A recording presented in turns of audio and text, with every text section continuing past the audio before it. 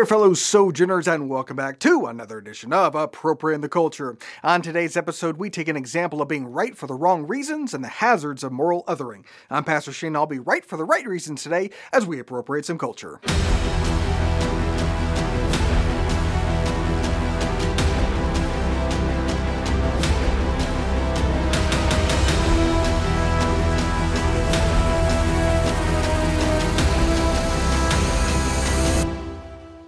So I was on the Twitters the other day and I saw a thread that was being praised as an excellent dissertation on the nature of temptation, which was surprising to me because, well, it wasn't.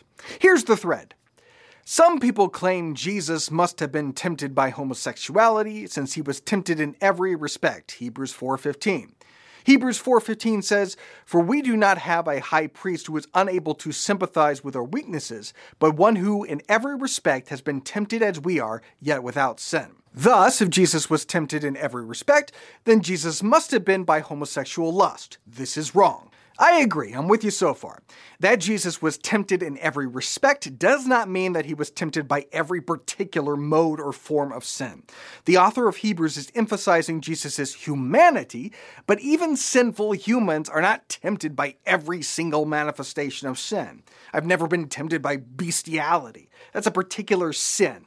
But the broader category of sexual sin is something that all of humanity is at one point or another tempted by.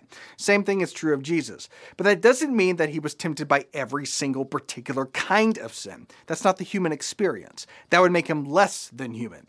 It simply means he was tempted by all sin categories that are common to man. So I agree with the conclusion. The Hebrews passage does not mean that Jesus must therefore have been tempted by homosexuality. It doesn't mean that. But even if your conclusion is correct, how you get to that conclusion matters. That's why it's important to show your work. And that's where things derail. He says, in the Sermon on the Mount, Jesus said lust is sinful. In other words, the desire for sin is sin. And that's the first misstep. It's subtle, but it leads to larger implications. Lust is not the desire for sin. Lust is the sin. The simple argument then is, 1, lust is a sin. 2, Jesus is without sin, therefore Jesus did not lust. True. But that doesn't mean that Jesus wasn't tempted to lust, either heterosexually or homosexually. He could have been tempted to, but did not. But the bigger issue here is, describing the desire of sin as sin fundamentally mischaracterizes the nature of sin.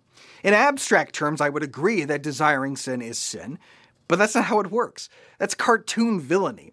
That's like Skeletor and He-Man doing things for the sake of evil. But as C.S. Lewis put it, goodness is, so to speak, itself. Badness is only spoiled goodness. Here's how he describes it. In reality, we have no experience of anyone liking badness just because it is bad. The nearest we can get to is in cruelty. But in real life, people are cruel for one of two reasons. Either because they are sadists, that is, because they have a sexual perversion which makes cruelty a cause of sensual pleasure to them, or else for the sake of something they are going to get out of it, money, or power, or safety.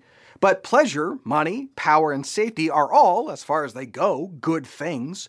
The badness consists in pursuing them by the wrong method, or in the wrong way, or too much. I do not mean, of course, that the people who do this are not desperately wicked. I do mean that wickedness, when you examine it, turns out to be the pursuit of good in the wrong way. Correct. In reality, people don't desire sin just because it's sin. So in the case of sexual sins, people are desiring pleasure, intimacy, relationship, or connection. But all of those things in and of themselves are not sin. Sex is a good thing that God created for us. Sexual sin is the spoiling of that good by pursuing it in the wrong method or in the wrong way or too much. And we'll see the importance of that and how that plays out. But our scholar continues, so what about Jesus being tempted in every respect? The answer is to differentiate between two kinds of temptation. One is internal and one is external. An internal temptation arises from one's own sinful desires. James 1:14 says, each person is tempted when he is lured and enticed by his own desire. In other words, he tempts himself to sin because he wants it. An external temptation comes from another person, evil spirit, or opportunity to sin. Someone tempted me to smoke weed once, external, but I wasn't interested, internal. I didn't desire it, even though someone tempted me with it. Okay, if what you're being tempted by isn't desirable to you, then it's not tempting. Can I tempt you with a steaming pile of crap? No? Okay, what if I sweeten the deal? I'll give you the pile of crap and I'll throw in a punch in the face. Pile of crap, punch in the face, final offer. Is that how we as human beings experience temptation? If there's no internal desire, then it's not tempting. And is that really what the Hebrews passage is suggesting? It said, "For we do not have a high priest who is unable to sympathize with our weaknesses." If Jesus' temptations were not connected to any internal desire, then he was not tempted in the same way that we are, and he is not able to sympathize with our weaknesses. But let's plunge to the depths of that passage. The Greek word for tempt in Hebrews 4:15 is peirazo, which means to endeavor or attempt to cause someone to sin, to tempt, to trap, to lead into temptation. Temptation. In other words, the temptation Jesus experienced was external, not internal. He never desired sin. Wow. So you're telling me the Greek word for tempt is tempt. You're blowing my mind right now. Okay, this is a little bit of a pet peeve of mine. Stop doing the Greek. Yes, please, person who has had 2 semesters of Greek, tell me how all the Greek scholars who are responsible for our Bible translations, who have dedicated their entire careers and lives to studying ancient Greek, didn't quite get it right. Stop it. You want to know what the Greek word is? Read 3 or 4 English translations of the Bible and you'll get a good sense. All right. But what does all the Greek mean? I believe the author of Hebrews was referring specifically to Jesus' temptation in the desert. Matthew 4 says Jesus was tempted by the devil and calls the devil the tempter. Temptation refers to Satan's action, not Jesus' desire. Satan tempted Jesus to sin, but Jesus never desired the sin he was tempted with. The bottom line, if Jesus desired sin, he would be a sinner and not a savior. But Jesus never sinned and never desired sin, though Satan tempted him. Through faith, Jesus does the same for us. He forgives our sins, helps us fight sin, and over time, he removes all desire for sin. This is from my book, God's Good Design, a biblical, theological, and practical guide to human sexuality. I think I'll skip the book. Did you notice how his example actually demonstrates the error of his thinking? Jesus did not have an internal desire to sin, but that's not what he's tempted by. What was Jesus' first temptation from Satan? Bread. That's the temptation. Turn these stones into bread. Because bread is sinful? No. But sin is pursuing good things by the wrong method or in the wrong way or too much. You see? And you better believe that was tempting. Because after 40 days of not eating, Jesus must have had a rather strong internal desire for bread. And if Jesus did not have that internal desire, then he's not fully a human being. And if Jesus is not fully human, if he's not fully man, then he can't be our stand-in.